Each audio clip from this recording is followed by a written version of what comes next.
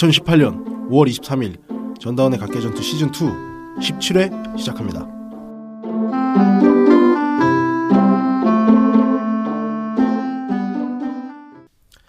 오늘은 스케줄상의 문제로 김 집사님이 빠졌죠.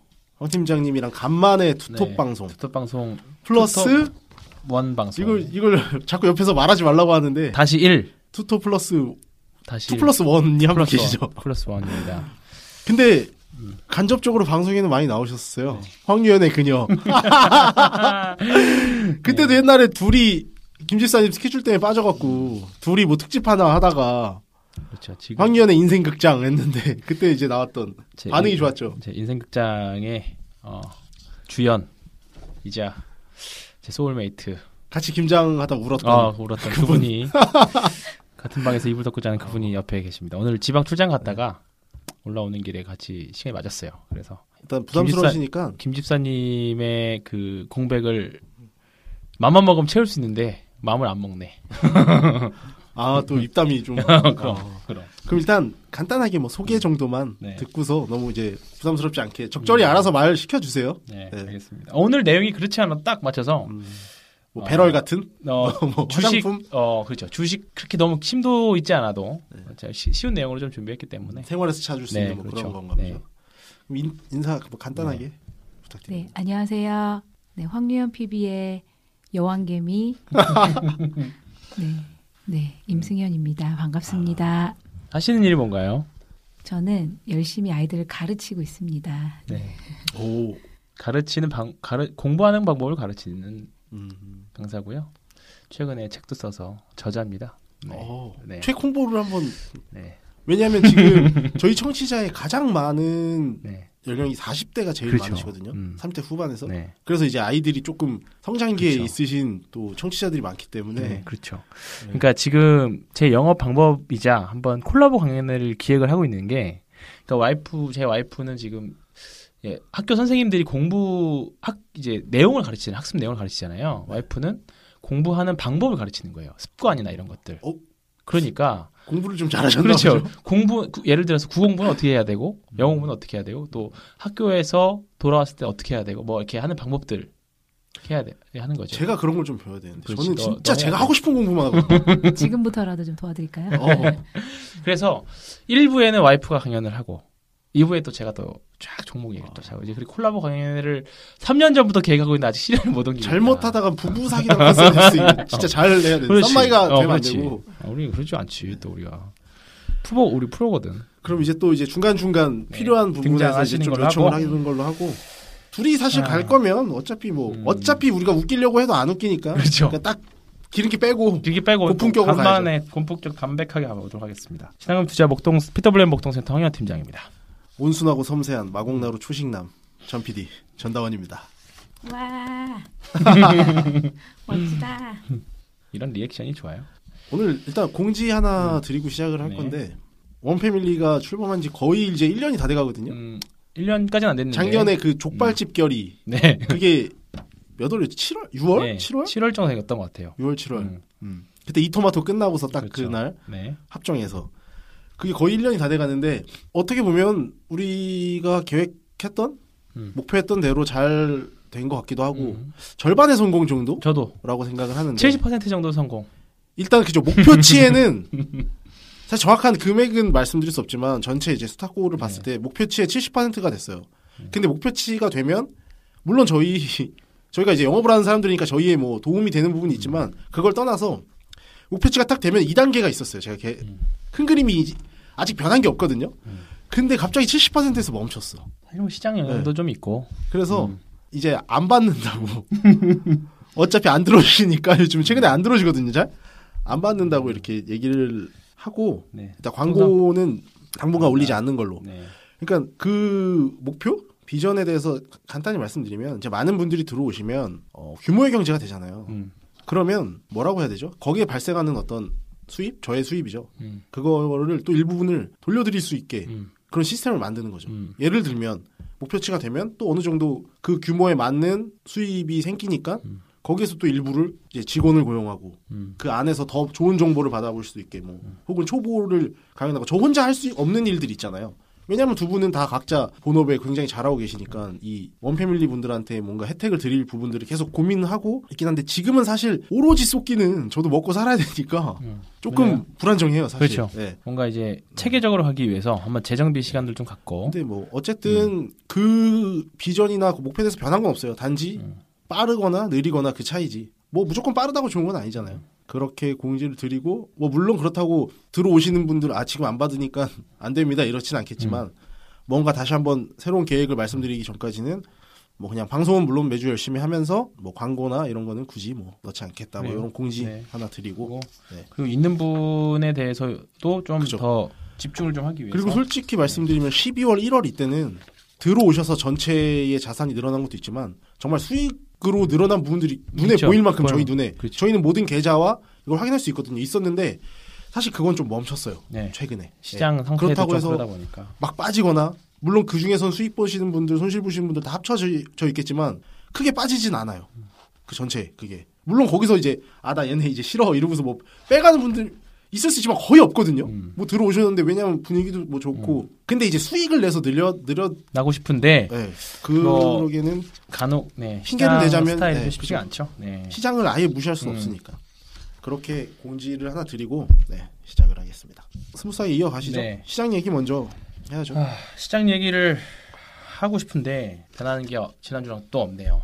사실 진짜로 뭐 요즘에 경제 방송이나 리포트 보면 뭐 리포트를 보면 특별히 이래서 이렇습니다라고 정확하게 말씀하는 애널리스트들이나 아니면 리포트도 사실 명확히 없는 구간이고 그냥 지나간 장에 대한 팩트 정도를 그냥 풀어놓는 그리고 대부분 이제 종목별 장세가 지속되고 있습니다라고 이렇게 하는데 사실 그게 답니다. 그게 다고 최근에 그나마 다행인 거는 우리가 지난주에도 우선주 얘기를 좀 했었습니다. 우선주가 계속 가는 게, 우선주가 올라가면 시장 수급이 갈 만큼 다 가고 마지막으로 가는 종착지가 우선주라고 말을 했었잖아요. 근데 이제 우선주가 가면 시장이 지금은 우선주가 가면 시장이 끝이 아니라. 근데 우선주는 그런 것도 있어요. 뭔가 시장에 초입해서. 그렇죠. 이 얘기도 있고. 그러니까 지금 그 변곡인 거죠. 시장이 끝이 아니라 이제 한 텀 끝났다의 개념이라는 거죠. 그래서 오늘 우선주 보면 오늘 무슨 대우 PNC 우선주인가? 오늘 플러스 30%에서 마이너스 30%까지 간 종목이 하나 있었어요.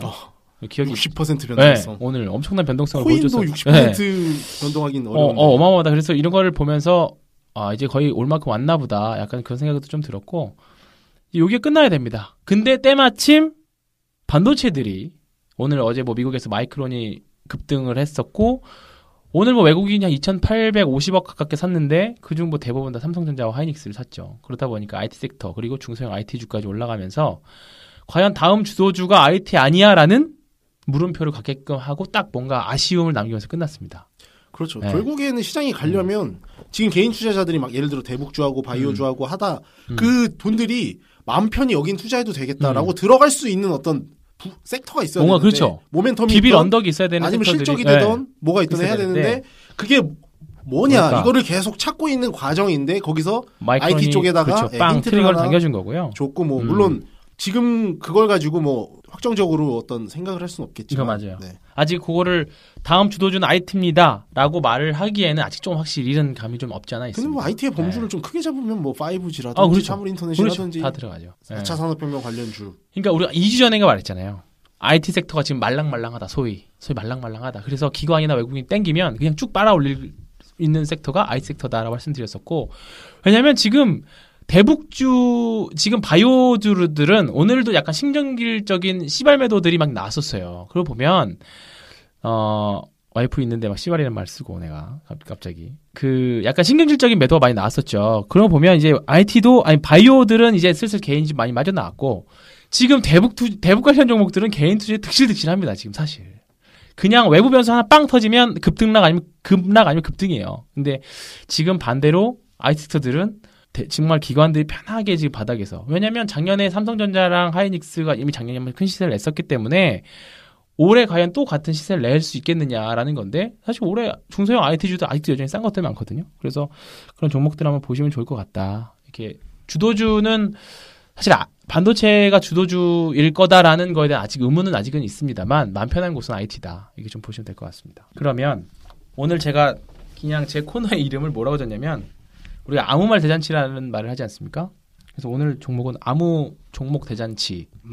일단 그거는 오늘의 제목으로 채택하지 않겠습니다. 별로 조회수가 안 나올 것 같은 굉장히 그런 어쨌든 제목이기 때문에. 때문에. 그 중에서 일단 주력으로 말씀드리고 싶은 섹터가 컨텐츠 섹터입니다. 그러면 어차피 그거는 종목 얘기로 이어가실 거죠, 바로? 아니요, 종목도 되고 섹터 이야기도 되고. 일단 저는 시장 얘기 조금 더 해보면 지금 이 시점에서 생각해 봐야 될 게 시장이 지지부진하잖아요. 근데 하락장입니까? 하락장은 아니에요. 또 하락장은 아니죠. 그러니까 사실 미국 증시도 1월에 고점 만들고 급락한 이후에 1월에 그 다음에 계속 지지부진하거든요. 근데 우리도 지금 지수 보면 하락장이라기보다는 횡보장에 가까운데 문제는 체감상 굉장히 거지같이 느껴지는 그런 장이잖아요. 네. 그 이유가 뭐냐? 저는 두 가지가 있다고 생각해요. 네. 첫 번째는 시장 트렌드가 확실히 바뀌었어요. 빠르게. 그러니까 최근까지 그 바이오가 주도했던 시장 안에서는 엉덩이 무거우면 소외당하는 장이었잖아요. 그렇죠. 빠르게 뭐 하나 먹었다 그러면 빠르게 포지션 전환하고 뭐 이것도 좀 좋아 보인다. 차트 좋다. 세다. 그럼 올라타고 그래야지 막 다이나믹한 장을 온전하게 좀 즐길 수 있었잖아요. 근데 그때 당시에 뭐 예를 들어 오히려 나는 소신이다. 뭐 바이오 안 건드린다. 혹은 나는 뭐 짧은 텀으로 매매 안 한다라고 하면은 소외감을 반대로 느꼈거든요. 근데 지금 최근의 시점만 보면 트렌드가 또 바뀌었어요. 시장은 조급하지 않아요, 되게. 대북주들은 변동성이 크지만 시장은 굉장히 천천히 얘가 갈까? 제가 갈까? 아니야, 가지 말자. 뭐 이렇게 천천히 움직이는데 여전히 우리 그 개인 투자자들의 심리는 그때 길들여진 조급함이 남아있는 거죠. 유일하게 조급한 사람은 개인 투자자들. 그죠. 지금. 그러니까 조급한 주체는 개인. 시장은 조급하지 않은데 우리는 조급하다. 그럼 이미 거기서 디커플링이 난 거면 어쩔 수 없어요. 그러니까 시장은 한 컨셉에 계속 있지 않거든요. 그 컨셉이 계속 바뀌고 또 요거는 또 바뀌어요. 또 바뀌지. 그러니까 우리는 절대 시장을 이길 수 없으면 우리가 시장이랑 싸워서 살아남는 부분 딱 하나. 시장에 순응하는 거거든요. 아, 시장은 이렇구나. 반대로 내 생각은 이런데 왜 자꾸 다르지? 그럼 지금 왜 이러지? 지금 내 생각이 틀린 거지 그럼. 그러니까 지금 계속 그런 심리인 그런 거죠. 맞아요. 네. 왜 대북주 안 왜 가지? 어려워? 그냥 시장이 어려우면 어렵구나. 아, 대북주가 안 가는구나. 그럼 다음에 뭐가 갈지 이렇게 해야 되는데 이거 뭐야? 왜 얘네 지금 올라갈 때 됐는데 왜 안 가? 왜 안 가라뇨? 시장이 안 가는 건데. 그러니까 그러니까 마인드적인 부분. 그러니까 이런 걸 뭐 제가 자꾸 막 현자 같은 말하면 최근에 막 한티전이 이 새끼 왜 자꾸 현자 같은 말해? 막 이러는데 지금은 좀 시장이 현자 타임을 만들어주는 시장이다. 그렇죠. 그리고 두 번째, 여전히 바이오의 비중이 많이 가 있어요. 개인 투자자들은. 물론 그 안에서 좀 손절하고 이런 것도 있지만 그냥 우리 이렇게 방송을 찾아듣고 뭔가 자기가 공부를 해보고 이런 개인 투자자 말고 그러니까 일반의 많은 다수의 제약바이오 물려있으면 그냥 기다리면 올라오지. 네, 이런 생각으로 그냥 물려서 이렇게 쭉 가거든요. 그런 경우들이 많은데 근데 지금 시장 중심 바이오 아니잖아요. 그건 그냥 팩트잖아요. 그럼 거기서 물려갖고 언제 올라오나 가만히 있으면 당연히 답답하죠. 그러니까 현금 많으면 지금쯤 추매 한번 해보거나 뭐 아니면 바이오 쪽은 다시 한번 뭐 수급이 돌 때까지 냅두고 다른 섹터 보거나 할 수 있는데 이러지도 저러지도 못하니까 당연히 또 시장이 조급하게 볼 수밖에 없다. 그러면 뭐 대안도 드려야죠. 지금 두 가지 이유 때문에 그렇게 보이는 것 같다라고 하면 자 일단 바이오에 많이 물려서 이러지도 저러지도 못하고 있다 하면 확실히 정해야죠. 그냥 바이오 위주 포트로 버틸 건지 둘 중 하나거든요. 팔 건지 말 건지. 결과는 그거잖아요. 팔 건지 말 건지인데 이게 왜 지금 답이 없냐면 이제는 다 같이 그러니까 제약 바이오, 모모 제약 달면 다 같이 손잡고 가는 건 끝났어요. 1월달에 그건 끝났어요. 1월달에 끝났죠. 이 중에서 갈놈 안 갈놈, 반등 할놈 안 할놈이 나뉘었기 때문에 바이오 물려 계신 분들은 어떻게 하세요가 나올 수가 없는 게 어떤 종목을 들고 있느냐에 따라 또 달라요. 그러니까. 뭐 그렇다고 또 그거를 선별해서 뭐는 올라갈 거고 뭐는 안 올라갈 거다. 이거를 확정 지역으로 뭐 결론 지을 수 있는 부분도 아니니까. 그러면 지난주에도 말씀드렸듯이 제가 봤을 때는 제약바이오에서 그래도 안 갈 놈이 아니다라고 하면 지금쯤에서 바닥을 잡았거든요. 단기 반등 보고 오히려 신규 타이밍인 잡아도 된다고 봐요. 여기서 만약에 또 꺾이면 저는 그때는 지금 제가 들고 있는 제약바이오도 다 던질 거예요. 전고점, 전저점 깬다면. 그렇게 생각하지 말고. 그렇게 안 만들 거예요. 왜냐하면 그렇게 만들면 어떻게 되는지 알잖아요. 신용 물량 나오고 그렇죠. 매도가 매도를 부르는. 근데 이미 뭐 심지어 예를 들어서 셀트리온이라든지 삼성바이오로직스 이런 것들은 이미 펀드에도 편입돼서 메이저 자금들도 많이 들어와 있어요. 제약바이오에는. 그렇게 쉽게 죽이진 않을 것 같다는 거죠. 그래서 지금을 단기 바닥으로 좀 생각하고 내가 너무 제약바이오 위주 포트다. 뭐 화장품이든 5G든 뭐 건설주, 금융주 이렇게 좀 나누고 싶다라고 하면 이번 반등 타이밍을 줄이는 타이밍으로 좀 잡아야 될 것 같고 그게 가장 좋죠. 제가 추천드리는 건 조금 시선을 좀 돌려라. 너무 많은 비중이 있다고 하면. 근데 그 타이밍을 지금 당장 그래서 오늘 방송 듣고 아 그래 내가 여기 너무 많이 들어가 있어서 매도하고 딴 거 사자가 아니라 요 타이밍만 한번 기다려보고 또 그때 왜냐하면 이런 걸 미리 준비를 안 해놓으면 내가 뭘 살지 그렇지. 뭘 담을지 준비 안 해놓으면 제약바이오 반등하면 아 이제 좀 손실 줄었네 하고 멍하니 있다가 또 다시 빠질 때까지 그치, 계속 기다리죠. 들고 있거든요. 왜냐하면 모든 개인 투자자들은 내가 산 가격이 기준이 되기 그쵸. 때문에 내가 본전인지 아닌지를 기준으로 생각하기 때문에 그러면 안 되잖아요. 그렇지. 네. 그렇기 때문에 그리고 아니면 자기가 최고로 수익 났을 때 기준. 내가 이거 얼마까지 갔었는데 그게 그게 기준이지. 딱 다시 그때 되면 욕심 안 부리고 빠져나와야지 하는데 지금 시점에서 보면 거기가 이미 욕심이에요. 그렇죠. 네. 그러니까 미리 준비를 해서 포트를 좀 재조정하자라는 준비를 하고 반등이 나오면 여기다 더 담아야 되나 뭐 이런 생각보다는 저는 개인적으로는 비중이 너무 크다면 줄이고 포트 재조정의 기회로 삼으면 좋을 것 같습니다. 그리고 이제 아까 시장이 혼돈되는 지금 시장이 이런 이유에 대해서 두 가지 말씀해 주셨는데 하나 더 붙이자면 우리는 지금까지 없었던 재료를 맡고 있기 때문에 그렇습니다. 사실 대북 테마주의 질이 옛날 2000년대 또는 개성공단 그때랑 질이 완전히 다르거든요. 지금 그러다 보니까 뭐 지금 정전을 한 해 만에의 개념이기 때문에 사실 메이저 기관 수급들도 아마 우왕좌왕하고 있는 사태라고 봅니다. 당연히 근데 지금 딱 개인 기관들이나 이런 걸 봤을 때 이런 기관 자금들은 결국 밸류에이션 이런 것들을 보고 하거든요. 그러다 보니까 당연히 건설주들이나 제철, 철강, 시클리컬 얘네들 보면 분명히 밸류에이션을 보면 저평가 구간은 맞거든요. 근데 지금 이미 근데 또 따라 붙기는 또 단기간에 급등했기 때문에 또 부담스럽고 그렇다 보니까 지금 당연히 기간 조정 이런 흐름들이 나오고 있는 거고 이제 대북주들은 또 정치적인 변수들이 또 워낙에 아직 남아있기 때문에 또 어제는 뭐 이제 연기되는 거 아니냐 이런 이슈까지 또 있었잖아요. 그렇다 보니까 여러 가지가 지금 많이 꼬여 있습니다. 이제 대북주들도 영원할 것 같았던 대북주들도 소위 말하는 기스가 나기 시작했어요. 노이즈가 끼기 시작했다고요. 그러니까 바이오주도 잘 가다가 노이즈가 끼면 휘청이고 이런 테마주들은 대부분 1차 상승이 가다가 노이즈가 껴버리면 그 다음부터는 같은 상승세가 나오기 쉽지 않습니다. 그렇다 보니까 일단 지금은 계속 이 변수들이 생긴 거죠. 옛날에 없었던 북미 대화 당연히 하는 거였는데 5월달에서 6월달로 연장이 됐고 6월달에 하긴 하는 건데 안 하는 거 아니야? 라는 의심이 들기 시작했고 문 대통령이 나타나서 문 대통령이 분명히 합니다라고 말은 했지만 사람들이 안 할 수도 있는 거에 대한 아니냐라는 의심을 갖기 시작했다는 거죠. 너무 행복 회로를 돌렸어요. 너무 그 트럼프의 그 코멘트 그 지랄 그리고 김정은의 과거 행동들을 생각해 보면 그렇죠. 믿으면 안 되는데 또 분위기가 그랬죠. 너무 좋았어요. 너무 좋았지. 너무 흥분하게 만들었죠. 너무 우리 막 통일이다. 너무 그리고 근데 그게 사실. 우리가 과거 4월달이나 1월달에 제약바에서도 그렇게 느꼈었어요. 사실. 그렇죠. 영원할 것 같았다고. 근데 그러니까 그게 또 긍정적으로만 보면 끝도 없는 게 제약바이오 같은 걸 보통 밸류를 높게 매길 때 지금의 밸류를 책정할 수가 없잖아요. 실적으로 할 수가 없잖아요. 그럼 결국에 이 지금 예를 들어 이 질병 뭐 예를 들어 그냥 암 전체 시장 규모가 10조인데 그러니까 예를 들어 10조는 아니겠죠. 10조면 10조에서 얘네가 점유율을 20% 차지하니까 거기서 뭐 이 임상이 성공하면 절반까지는 먹을 수 있겠다. 그렇지. 그러면 5조 뭐 이렇게 밸류를 측정하잖아요. 근데 그 철도 산업이라 이런 것도 보면 조단이에요. 그렇지. 그게 다 된다고 봤을 때 일단 그러니까 주식은 항상 그 중간의 변수들을 생각하지 않고 모든 게 다 최고로 잘 됐을 때를 최고점으로 잡아서 판단을 한단 말이죠. 그러면은 지금 과연 이 대북주들 철도나 이런 것들을 그렇게 놓고 판단을 해도 되냐? 원래 주식은 그렇게까지도 볼 수 있는데 그렇게 봐도 되냐 안 되냐? 그 시점이니까 당연히 메이저 자금도 여기 들어가야 되냐 마냐 결정을 내릴 수가 없는 상황이죠. 그러니까 당연히 혼돈의 카오스 나오는 거고. 그러면 이제 우리는 어떻게 해야 되느냐라는 건데 이제 사실 대북주는 솔직히 잘 모르겠습니다. 저는 지금도 못 솔직히 건드리겠어요. 조금 한 텀 충분히 생각하고 해도 늦지 않다.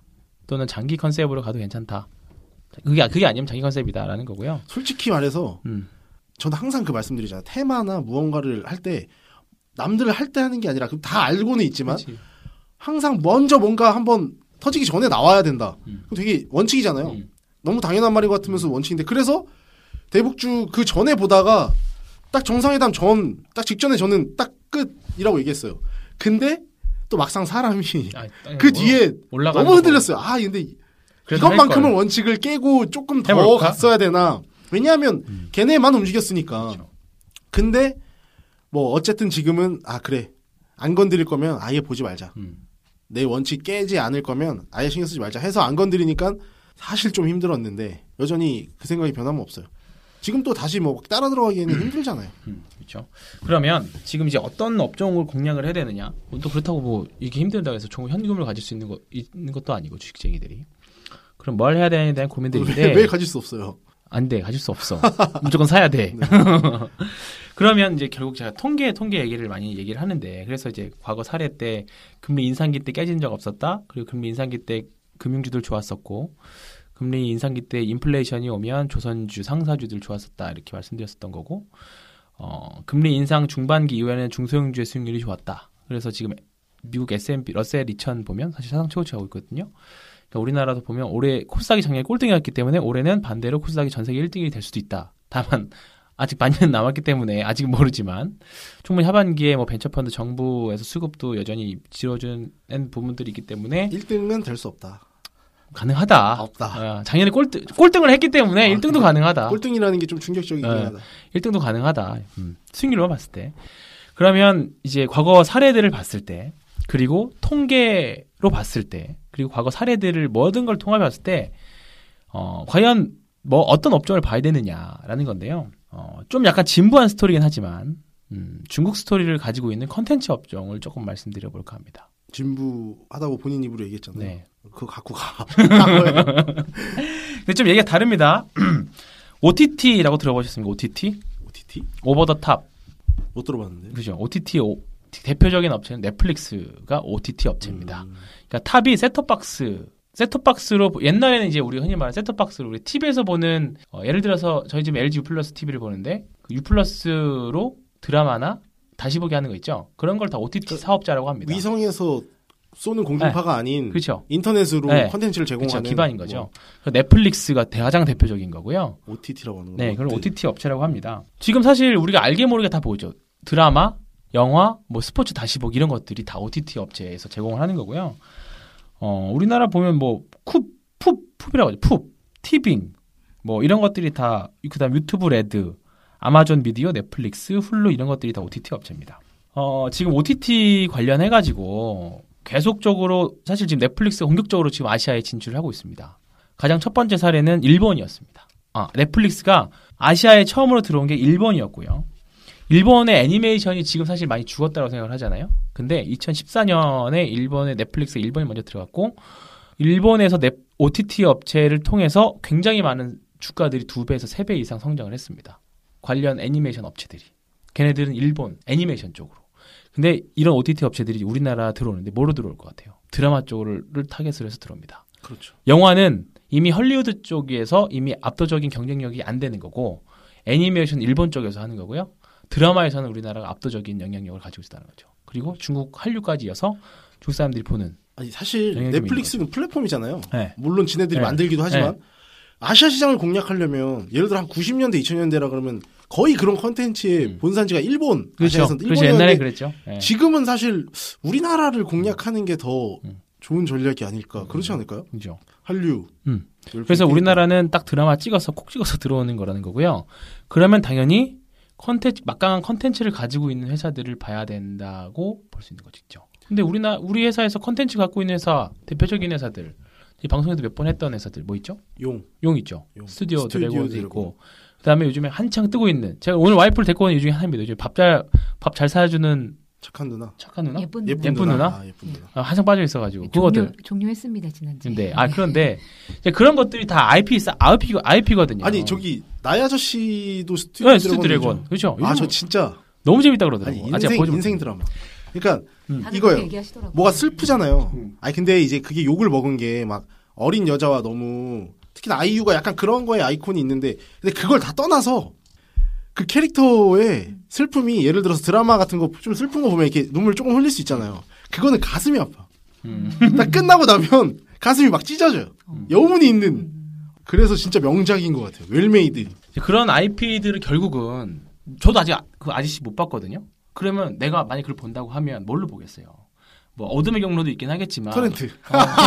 어둠의 경로도 있긴 하겠지만 저는 그렇죠. 천진 문화 시민이기 때문에 다운을 받아서 본데 근데 거기서 본다고요. 그런 저도 데서. 솔직히 좀 어릴 때는 뭔가 그렇게 다운받아서 보고 그게 아깝다고 생각했는데 이제는 아니죠. 조금씩 바뀌어요. 컨텐츠에 돈을 쓰는 걸 정당하다고 생각해요. 내가 즐겨보는 거에 뭐 예를 들어 한 편 보는데 1,000원 이러면 저도 지난주 못 봤어. 보통 라이브로 보기는 어렵잖아요. 다들 스케줄이 각자 있기 때문에. 그래서 다시 볼 때 1,000원? 2,000원 그래 내가 재밌는 거 보는데 2,000원 그렇지. 이렇게 돼요. 네, 실제로. 그리고 예를 들어서 1화 한 초반에 몇 화 못 봤어요. 그러면 중간부터 잘 안 보잖아요. 요즘 그쵸. 소위 말하는 몰아보기를 합니다. 무조건. 일명 정주행이라고 하죠. 하죠. 그죠, 정주행. 몰아보기를 한다고요. 그러면 나중에 한 번에 그러면 그 몰입도가 어마어마하다는 거를 OTT 사업자들이 다 알았어요. 이제. 그리고 IPTV 보니까 정주행하면 50%씩 할인해서 그런 거 있던데. 그렇죠. 예. 그런 것들을 다 알았던 거지. 이제 몰아보기를 하는구나, 애들이. 네. 그렇다 보니까 중간중간에 광고 다 삽입해가지고 다 하는 건데, 그거 이제 컨텐츠 관련 플러스, 이제는 얘네들이, OTT 사업자들이 오리지널 드라마들을 만들기 시작합니다.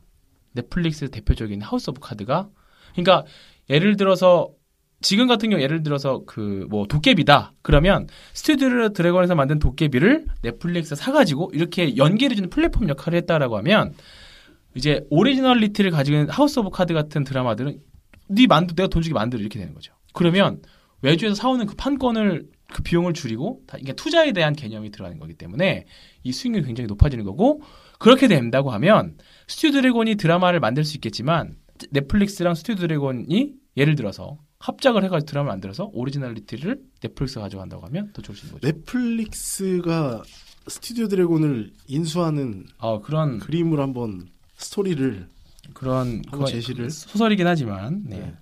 그러니까 이런 비용을 올해 글로벌 OTT 업체들이 18조 원 정도에 쏟아붓는데요. 어마어마한 시장이 되는 거죠. 그리고 아직 이제 아시아에 본격적으로 사실 우리나라에서 아직 넷플릭스로 결제하는 사람도 많이 없잖아요. 사실 그렇죠. 네, 아직 많이 없다고요. 들어왔지만 네, 사실 국내 업체들 다 이용하지. 근데 이제 점점 치고 들어오기 시작하면 근데 주변에서 보면 젊은 친구들은 넷플릭스 많이 써요. 근데 저 같은 사람들은 아직 안 써. 그냥 핸드폰 연결되어 있는 거 쓰는 거지. 근데 이제 그게 활성화되고 한다고 하면 충분히 승산이 있게 되는 거죠. 그래서 뭘 사야 되냐? 뭘 봐야 되냐? 결국 스튜디오 드래곤입니다. 압도적인 스튜디오 드래곤이 근데 이제 좀 차트로 들어가면 완전 V자 반등으로 시장 다른 애들 뭐 이러니 저러니 해도 혼자서 그냥 양봉만 만들어서 지금 계속 가고 있잖아요. 지금 정고점 딱 오지 않았나요? 맞아요. 딱 정고점 그죠. 99,000원 끝났으니까 오늘. 근데 스튜디오 드래곤은 정말로 당장 단기 수익을 떠나서 괜찮은 종목 같아요. 앞으로도 우리가 계속 얘기할 종목이고 언젠가 그 봐라 얘기하지 않았냐. 약간 처음에 이럴 가능성이 높은. 이게 약간 뭔가 이게 종목 이름이 약간 장난스럽잖아요. 어떻게 보면. 그래서 처음에 그거는 그 옛날 생각이죠. 옛날 분들한테 이거 추천했다가 무슨 이런 종목을 담아놨냐고 나한테 뭐라 그래가지고. 스튜디오 드래곤이라는 게 드래곤 딱 하면 그 중국 타겟으로 한 거예요. 그렇지. 그렇잖아요. 드래곤 좋아하는 게 중국밖에 더 있어요. 일본도 드래곤볼 있구나. 아니 아시아권에서 다 용을 좋아하죠. 그렇죠. 아니 근데 지금 우리나라에서 나오는 컨텐츠 중에 뭐 좀 잘 만들었다 하는 거 보면 다 갖고 있으니까 물론 이제 그게 뭐 어마어마한 수익으로 연결되기는 아직까지는 우리 내수가 작으니까 물론 이제 드라마 수출을 한다고는 하지만 그렇죠. 사실 그거의 가장 큰 모멘텀이 뭐였어요? 중국이었잖아요. 그렇죠. 근데 끊겼잖아요. 별그대 이제 그렇죠. 별그대 이후로 막혔죠. 끊겼죠. 사드 이후로. 반대로 생각하면 이제 기조효과를 생각해 볼 수 있는 거고요. 그렇죠. 작년에 못 팔아먹었던 거 다 팔아먹을 수 있다라는 거고 중국 사람들이 볼 수 있다는 거. 그러니까 왜냐면 그리고 중국에서는 OTT 사업자가 해외 OTT 사업자가 들어갈 수가 없습니다. 법적으로. 그렇죠. 네. 그래서 중국은 직접 수출을 해야 되는 부분들이고. 어디죠? 뭐 텐센트 계열, 네. 뭐 그런 데서 서비스를 하잖아요. 네, 하죠. 여러 많이 있습니다. 알리바바 뭐 이런. 그러니까 지금 스튜디오 드래곤이 사실 2분기에 모멘텀이 없어요. 실적 모멘텀이. 근데 주가가 요즘 최근에도 신고가 근처 올라오는 거는 하반기에 나오는 기대되는 대작들이 있죠. 7월달 뭐가 나옵니까? 7월달입니다. 미스터 선샤인 말씀하시는 거죠? 맨날 교육. 아니 그 미스터 선샤인을 작년부터 얘기했어요. 작년부터 스튜디오 드래곤. 세뇌당했어요. 세뇌. 맨날 얘기했대. 스튜디오 드래곤이야. 이거 누구다? 누구야? 이병헌과 김은숙 작가. 맨날 교육을 하고 진짜 있습니다. 기대. 저는 이병헌 나오는 거는 진짜 다 보기 때문에. 네, 요런 드라마 오늘 아까 OTT라는 단어를 말씀드렸는데 새로운 용어. 근데 오늘 텐트폴 이런 거를 텐트폴 드라마라고 해요. 텐트폴 드라마. 그러니까 텐트폴이라고 하면 지주가 되고 중심이 되는 드라마 그런 뜻인데 이런 컨텐츠 업체들한테 텐트폴 드라마라는 거는 딱 기자들 방송국 그 관계자 다 모아놓고 딱 그 출연진을 쫙 모아놓고 이런 영화 시사 예고편 딱 하고 배우들 나와가지고 한마디씩 하고 막 그런 거 있잖아요. 하면서 그 자리에서 사전 수출을 다 해버리는 거예요. 먼저 제작 발표에 말씀하시는 제작 발표처럼 제작 발표처럼 그렇게 하면 미리 사전 수출 다 해버리는 거지. 거기서부터 이제 그러면 아예 드라마가 들어가기도 전에 이미 다 매출이 나와버리는 거예요. 그런 거를 텐트폴 드라마라고 하는데 2분기에 스튜디오 드래곤이 없었습니다. 그래서 아마 2분기 실적까지도 별로 좋진 않을 거예요. 근데 이미 주가는 3분기에 반영될 만한 그 미스터 선샤인이나 하반기에 아람브라 궁전의 추억, 여기에 이제 공유랑 현빈하고 박신혜가 나오는 아람브라의 저기 4분기에 또 있습니다. 이런 것들이 텐트폴 드라마로 다 대기를 하고 있죠. 근데 이 지금 우리가 말하는 것들이 반영이 돼 있죠, 어느 정도는. 네. 지금 사실 어떤 반영이 돼 있다고 볼 수 숨어진 있어요. 원석을 얘기하는 그런 정도는 아니고 이미 기대감이 어느 정도 들어가 있고, 근데 앞으로 봤을 때도 기대감이 빠질 것보다는 계속 더 들어갈 가능성이 높은 뭐 그 정도 관점인 거죠, 사실. 근데 이제 지금은 단순하게 그러니까 우리가 게임, 특히 게임을 뭐 신작 추대에 대한 기대감 이런 것들을 보고서는 반영됐다 아니면 기대감이 있다 이렇게 말하고, 뭐 예를 들어서 뭐 삼성전자도 뭐 갤럭시 나오면 이거에 대한 기대감이 이렇게 말할 수 있잖아요. 근데 지금 단순하게 스튜디오 드래곤의 앞으로 나올 드라마들은 그런 기대감 플러스 앞으로 OTT 업체들과의 협력을 통한 밸류에이션 업사이드를 충분히 줄 수 있는 모멘텀들입니다. 그렇기 때문에 핵심이네요. 밸류에이션 업사이드. 시나리오, 그러니까 우리가 스토리 얘기를 하는데 이 스토리가 붙어 있다는 거죠. 중국 스토리가 아니라 OTT 업체들과 협업을 통한 회사 자체가 아예 한 단계 커버리는 수익 구조가. 그냥 수익 구조가 더 생기는 거지. 그냥 단순하게 드라마 국내에다가 국내에 만들어서 드라마 시청률 나오면 광고 수익 없고 그런 단순한 구조가 아니라 이제 정말 시청자 글로벌화 되는 거죠. 네. 한 가지 아쉬운 거는 거기에 플러스 결국에는 이제 돈이 되려면 중국인데 그렇죠. 그게 아쉽네. 왜냐하면 정치적으로 우리가 지금 미국이랑 가까이 지낼 수밖에 없잖아요. 그럼 어쨌든 우리가 중국이랑 미국이랑 가까이 지내면 중국은 그걸 별로 좋아하지 않거든요. 네. 만약 지금 정상회담 관련 이게 아니었으면 사실 그 기조가 안 나왔으면 중국이랑 어쨌든 정권 교체되고 정상화 됐잖아요. 사드 얘기 지금 안 나오잖아요. 그러면 다시 이제 좀 친하게 지냅시다 하면서 하나 둘 열고 해야 되는 시점인데 그거는 좀 너무 막 빠르게 진행되기는 어렵잖아요. 지금 상태에서. 그렇죠. 그렇잖아요. 미국이랑 계속 친하게 지내야 되는 시점이니까. 그래서 그건 조금 아쉽네요. 중국이라는 게 단기적으로 조금 확 열릴. 그게 좀 아쉽다. 네. 그리고 스튜디오 드래곤이 좀 최근에 신고가를 보여주는 모습이 좀 부담스럽다라고 하시는 분도 대안이 있습니다. 바로 J-콘텐츠입니다. J-콘텐츠리 JTBC. 네, JTBC죠. 사실 뭐 직접적인 연관은 없어요. 연관은 없는데 작년에 JTBC에서 드디어 흑자 전환이 나왔습니다. 7년 만에 개국 7년 만에 흑자 전환이 나왔고요. JTBC가.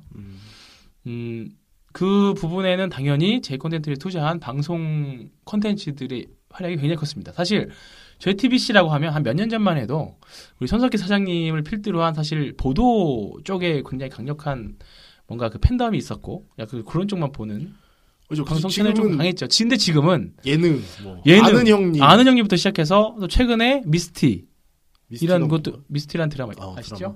네, 미스티라는 드라마 있었고요. 그 밥 잘 사주는 예쁜 누나가 얘네 거죠. JTBC. 얘네 JTBC 거죠. J-콘텐츠를 만들었죠. 최근에 근데 공중파에서 뭐 드라마 인기가 없었죠. 없어요? 네. 그러니까 예능 그쪽 드라마 PD들이나 작가들도 사실 뭐 이런 아예 이게 스튜디오 이런 쪽가 약간 채널이 이렇게 다양화되면서 또 기회가 많아진 것 같아요, 사실. 그래서 굳이 공중파에다가 팔지 않아도 거기서 만들지 않아도 더 큰 돈을 벌 수 있습니다. 그리고 좀 어떤 트렌드적으로 보면 이제는 TV 말고도 소비할 만한 콘텐츠가 너무 많아져서 사실 예전에는 그냥 가족들이 앉아서 TV 보는 거 말고 크게 여가 없어요. 지금은 뭐 유튜브, 게임 산업도 계속 발전하고 있죠. 또 다른 어떤 뭐 레저, 스포츠 이런 것들도 많이 선택지가 많아지다 보니까 사실 TV라는 자체가 차지하는 자리는 좀 주니까. 근데 그런 면에서 생각해보면 오히려 그런 OTT? 다른 뭐 스마트폰이나 다른 스마트폰도 이제 하나의 OTT 소비할 수 있고 소비할 수 있는 업종이기 때문에 꼭 TV 앞이 아니더라도 그래서 그게 조금 더 그래서 지금 결국은 틈새 시장으로 큰 틀에서 보면 틈새 시장으로 이제 중국 소비주를 같이 보는 거고요. 그러니까 IT 그러니까 제약바이오 대북 IT가 다 싫다. 근데 이제 중국 소비주는 사실 오랫동안 뭐 최근에 화장품주들이 많이 올라가긴 했지만 한번 보실만할 때 된 것 중에서 화장품이 식상하다 그러면 이런 컨텐츠 업체들 충분히 예전과는 다른 이제 밸류에이션 업사이드가 나오는 구간이기 때문에 컨텐츠 업체를 충분히 볼 수 있을 것 같고요. 배당주 관점에서 GK나 파라다이스는 지금도 충분히 살만하다. 드랍백 늘고 있고. 와, 저 소름. 네. J 콘텐츠가 언제 이렇게 올랐어요? 엄청 많이 올랐죠. 그러니까 제가 J 콘텐츠에 한창 관심 많을 때가 예전에 이게 작년 말이잖아요. 막 올라오기 전에 박근혜 탄핵할 때 네. 뭐 수혜주 네. 뭐 찾고 할 때 그래도 이제 JTBC가 이번에 떴다 하면서 J 콘텐츠들이 조금 얘기하는데 물론 실질적으로 영향이 없으니까 주가에 미치는 영향이 크지 않았거든요. 근데 하지만 영향이 있었다. 그 시점 이후로 사실 제 관심 종목에 있는 애가 아니라서 그 시점 이후로 2배가 네, 올라왔네요. 스테드 드래곤도 지금 친구들과 근처 가고 있고. 충분히 볼만하고요. 그리고 뭐 오늘 아무 종목 대잔치라고 말씀드렸는데 화학 섹터 쪽에서 한번 말씀드려보면 몇 번 말씀드렸습니다. 송원산업 제가 탐방동 다녀온 기업인데요. 그 바스프에 이어서 글로벌 2위 플라스틱 유화제를 만든 회사입니다. 되게 평범한 스토리입니다. 오늘은 아무 종목 대잔치가 아니라 약간 재탕 특집 같은데. 근데 지금 신규 종목을 뭔가 진입하기엔 좀 불안하고 그 대신에 확신 있는 종목들은 해볼만 하다는 거죠. 이제 또 떨어져서 안 달았던 종목들이 점점 줄 거예요. 우리 5년 차라서 언젠가 한 번 정도는 나왔던 그렇죠. 정말 종목들이기 때문에. 새로운 섹터가 아닌 이상. 지금 보면 플라스틱 첨가제인데 이게 돈이 별로 안 돼요. 마진율이 낮아. 그래서 그동안 신규 진입하는 사람들이 없었어요. 그리고 대규모 설비를 동원하기 때문에 진입점이 굉장히 높습니다. 그래서 바스프가 1위고 그다음에 우리나라 송원산업이 2위인데 사실 작년부터 사실 경기가 좋아졌다 얘기가 나왔지 2011년 그때부터는 굉장히 별로 좋지 않았잖아요. 그렇다 보니까 이쪽에 설비 투자를 한 기업이 없었어요. 근데 그러면서 갑자기 경기가 좋아지면서 수요는 엄청 늘었습니다. 근데 이런 유화제에 대해서 지금 공급을 해줄 수 있는 데가 2군데밖에 없다 보니까 송원산업이 좀 약간 대놓고 요즘에 판가를 인상하고 있습니다. 기름값, 이거 완전 경기 민감주. 경기 민감주죠. 예. 최근에 원재료인 페놀 가격이 좀 올랐음에도 불구하고 그리고 원달러 환율이 떨어지고 있음에도 불구하고 이 부분들을 판매 가격에 다 전가를 해서 다 녹여버렸어요. 그래서 올해 실적 굉장히 좀 기대되기도 하고요. 이 정도면 한번 지금 좀, 처음에 작년 10월인가 그 탐방을 다녀왔었는데 그때 대비해서 좀 많이 오르긴 했지만 지금도 충분히 한번 또 해볼 만하다. 그래서 송원산업 한번 보실 만하고. 경기 민감주는 아직 그렇다 할 만한 상승이 안 났어요. 네. 물론 내수 비중이 높은 애들은 그럴 수 있어요.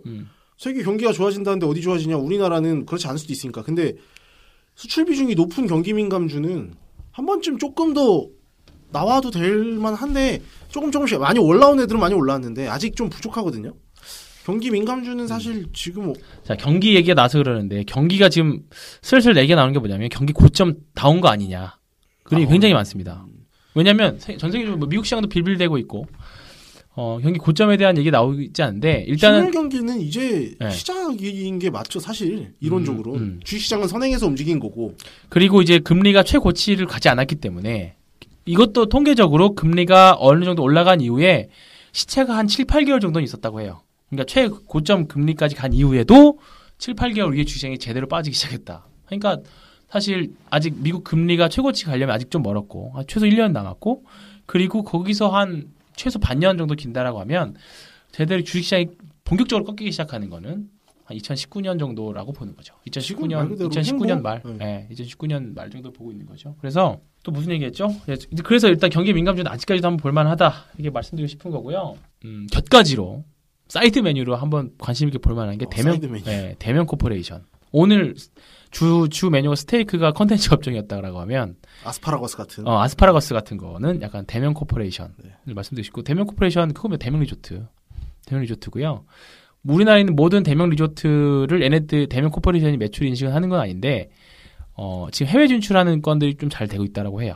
네, 그래서 대면 코퍼레이션도 이제 여름도 슬슬 다가오고 오션월드 그러니까 관심 있게 한번 볼만하다. 개인적으로 되게 좋아하는데. 네, 그 비발디 거기 오션월드 처음에 제가 2007년인가 휴가 나와서 그 대명은 콘도 분양권을 갖고 있으면 되게 그냥 싸게 갈 수 있잖아요. 그 군대 후임의 아버지가 거기 갖고 계신 거야. 돈이 좀 있었나 봐요. 그래갖고 되게 싸게 갔다 왔는데 너무 좋더라고요. 오션월드도 너무 좋고 그래서 그냥 나중에 나도 분양 하나 받아야지 대명은 꼭 뭐 그러고 있는데 이게 대명 코퍼레이션은 이제 대명 홀딩스가 있고 대명 레저 산업하고 대명 코퍼레이션 이렇게 나누는데 대명 코퍼레이션 밑에 실질로 가지고 있는 건 대명 리조트 천안이랑 대명 제주 샤인빌 여기예요. 근데 그 말고 매출처가 어디죠? 주 매출처가? 그다음에 워터파크. 근데 얘네들이 투자한 싱가폴 대명 싱가폴이 있는데 대명 안 하는 것 같지만 얘네들 해외가 많아요. 근데 이쪽에서 올해 조금 드라마틱한 실적 상승이 좀 예상이 된다고 해서 올해 한번 기대해 볼 만한 곁가지 종목입니다. 싱가폴. 네, 은근히. 야, 이거는 싱가폴 대명 뭐 콘도라든지 뭐 그런 걸 가본 사람이 있으면 좋은데요. 원패밀리 안에 또 한 분 정도는 있지 않을까요? 네. 내일 한번 또. 그리고 당연히 가지고 가야 되는 거 편안하게 증권주. 이거는 뭐 의심의 여지 없습니다. 증권주 2분기까지 실적 무리 없을 것 같고요. 팔아요? 몰빵해요? 너나 해라. 의심의 여지가 없다며요. 안 잃을 것 같다. 그 포트의 한 켠에 내가 정말 좀 균형 있는 포트를 만들고 싶다면 금융주 하나 넣어서 후회하지는 않을 거다라는 거죠. 그러려면 증권주 정도는 한번 뭐 키움증권이 됐든 메리츠증금이 됐든 유한타가 됐든 뭐 미래에셋이 됐든 증권주 하나 정도는 충분히 가지고 가실 만하다. 오늘 훌륭한 하나의 포트가 나왔네요. 그렇죠. 콘텐츠 중국과 어떤 제3의 섹터에서 콘텐츠 J 콘텐츠들이나 뭐 스튜디오 드래곤을 담고 경기민감주로 송원산업을 담으면서 그렇죠. 약간 너무 좀 큰 종목에 묵직하게 담았으니까 아스파라거스 같은 대면 코퍼레이션을 담고 그렇죠. 네. 거기다가 이제 조금 포트의 안정성을 더해주는 증권주, 금융주를 담으면 그렇죠. 네 종목으로 하나의 훌륭한 한 끼가 되겠네. 내용이 조금 어려울 수 있는데 여기다 IT 중소형주까지 하면 YMT라는 종목이 하나 있습니다. 네. YMT. 좀 약간 생소하실 만한 종목이긴 한데 중소형주는 일단 뭐 리포트가 조금 있습니다. 최근까지도 계속 나오고 있고요. FPCB 전용 금도금 소재 글로벌 시장 점유율 1위 회사입니다. FPCB. 심지어 글로벌 1위야. 심지어 글로벌 1위. 금도금 소재로는 글로벌 1위입니다. YMC 있으니까 헷갈리면 YMT. 네. YMT고요. 이건 뭐 엄청난 급등이 있었네요. 있고 옆으로 계속 횡보하고 있죠. 그러면서 실적이 계속적으로 좀 늘어나고 있고요. 2018년도 매출액이 한 1,000억 원 조금 안 될 것 같은데 영업이익이 300억 가깝게 됩니다. 네. 그렇기 때문에 올해 한번 기대되는 지금 시가총액이 한 2,000억 초반이죠? 2,000억 초반일 거예요. 근데 지금 영업이익이 오늘 300개 정도 뽑아내기 때문에 밸류에이션상으로 부담 없고 옆으로 횡보도 충분히 하고 있고요. 제가 관심을 갖고 있는 건 얘네들은 최근 한 1월 달인가에 무상증자를 했습니다.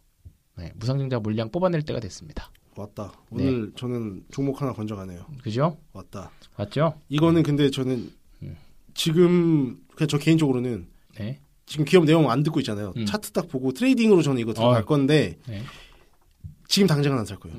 여기서 그냥 만약에 올라간다 그러면 그냥 놓치는 걸로 하고 조금 빠지면 물론 전저점까지 가면 좋겠지만 거기까지는 모르겠고 근데 오늘 거래량이 좀 많이 터져갖고 오늘 그 IT 쪽이 가면서 이제 같이 엮여서 당장 조금 사보고 싶기도 하고 차트가 너무 마음에 드네요. 괜찮죠? 네, 매집도 좀 있고요. 제 개인적인 확신까지는 아니지만 제 개인적인 정말 시장이 힘들 때 예를 들어서 계좌를 복구해야 될 때 쓰는 방법으로 걸러낸 종목입니다. 되게 거창한 것 같지만 네 어쨌든 이거는 내용도 좋습니다. 네. 그냥 제 주봉상으로 봤을 때 저의 차트가 답이 없잖아요. 제가 보는 차트 관점으로 봤을 땐 충분한 조정 이후 횡보까지 갔기 때문에 이건 이제 실적이잖아요. 얘는 뭐 단순히 잡주 아니잖아요. 실적 모멘텀이 크게 있다 그러면 얘는 또 한번 퀀텀 같은 퀀텀 점프 한번 갈 수 있어요. 나올 만한. 그러니까 송원산업 그다음에 뭐 YMT 그리고 한국 알코올이라고 저희 방에서는 좀 많이 말 나왔던 종목 중에 하나인데 알코올에 취해 있죠. 요즘. 네, 요즘에 취해 있죠. 요즘에 어제 월요일날 급등이 나왔다가 오늘 좀 조정이 나왔는데 요즘에 그 결제하시고 영수증 보면 파란 글씨로 나오기 시작했을 겁니다. 이게 환경 규제들 때문인데 한국 알코올에서 만드는 게 초산 에틸이라는 게 있습니다. 근데 중국에서 환경 규제 때문에 초산 에틸을 생산을 못 하고 있어요. 그러다 보니까 이쪽 초산 에틸 가격이 급등하면서 한국 알코올의 실적도 1분기 영업이익이 작년 동기 대비 한 94%가 늘었습니다. 근데 2분기까지도 그런 트렌드가 이어질 것 같아요. 이런 경기 민감주들, 화학주들 이런 거 보면 트렌드가 계단식 상승입니다. 한번 쭉 오르고 옆으로 횡보하고 쭉 오르고 옆으로 횡보하고 실제 깨지지 않는 이상은 그게 롯데정밀화학이 대표적으로 그랬거든요. 가성소다 가격 급등하면서 사실 롯데 정밀 그 가성소다 흔히 말하는 양잿물이 가성소다인데 거기 1위가 LG 화학이고 2위가 하나케미칼, 3위가 롯데 정밀화학입니다. 거기다가 추가적으로 중소형주에는 백광산업이라고 있는데 백광산업 요즘 차트 보면 그냥 다이렉트 쭉 달리고 있어요. 작은 종목들은. 그래서 지금 중소형 화학주들은 지금도 늦지 않았다라고 보는 거고요. 실적이 받쳐주니까요. 관심 있게 보면 오늘 보면 딱 오늘 나온 업종군 종목만 해도 이게 하나의 멋진 포트폴리오가 될 수 있을 것 같아서 뭐 제목은 아무 종목 대잔치라고 했지만 훌륭한 한 끼 포트폴리오 한 끼 제시해드렸습니다. 역시 말하면서 그때 즉흥적으로 만드는 게 최고예요. 네. 알콜 같은 업체들은 사실 캐시 플로우는 항상 좋잖아요. 네. 좋은데 거기서의 성장성의 문제인데 그쵸. 뭔가 하나의 모멘텀이 생겼다. 야 근데 그러기엔 최근 진짜 주가 변동성이 장난 아니네요. 신규 사업 막 하나씩 내고 중국 모멘텀 있거나 뭐 이런 정도 되는 차트예요. 이건 보면. 투자에 대한 책임은 본인에게 있고요. 네, 저는 추천만 할 뿐 관심 있게 좀 보시면 될 것 같습니다. 오늘은 이렇게 깔끔하게 마무리할까요? 마무리했네요. 오늘 진짜 말 많이 했어요. 오늘 여왕개미님 네. 어떠셨나요? 남편의 새로운 모습이었나요? 이제 가족이 다 나왔어. 다 안 나왔구나. 막내만 나오면 이제 네. 여기 마이크를 다 뒤집어 엎을 거야. 그래서 안 돼. 뭐 두 분이 이렇게 진행하시는 모습을 보면서 굉장히 팀워크가 좋구나. 처음에는 안 맞았는데 계속 하다 보니까 미운적 곤욕 다 들어가지고 정말 서로 이렇게 밀어주고 당겨주고 열심히 진행하신 모습 보면서 좀 프로라는 그런 느낌을 받았고요. 칭찬을. 네. 그럼 좀 욕도 좀 단점. 그런데 별로임. 집에서 한 판 하는 거야? 아니야. 네. 어쨌든 뭐 열심히 일하시는 모습이 또 듣는 청취자분들에게도 전달되지 않을까. 앞으로 더 많이 들어주시고요. 네. 내일은 김지사님이랑 하잖아요. 지금 제가 여기 우리 여왕개님 계신데 코멘트를 달 수는 없고 내일 김지사님이랑 같이 한번 오늘 거면 먼저 올라가나요? 그게 지금 어떻게 될지 모르겠어요. 지금 사무실에 인터넷이 나가서 내일 아침에 9시에 들어온다는데 PC방 가서 이렇게 하려고 하는데 음악 빼고 뭐 넣죠 뭐. 네. 편한 대로 하세요. 네. 자, 그러면 오늘은 뭐 이렇게 하고 또 내일 또 바로 이어서 나머지 코너들.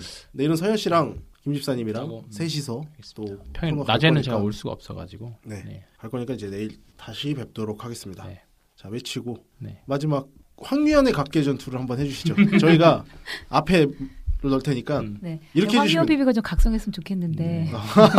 알겠습니다. 각성한 개인을 위한 전략적인 투자 라이프. 황유연의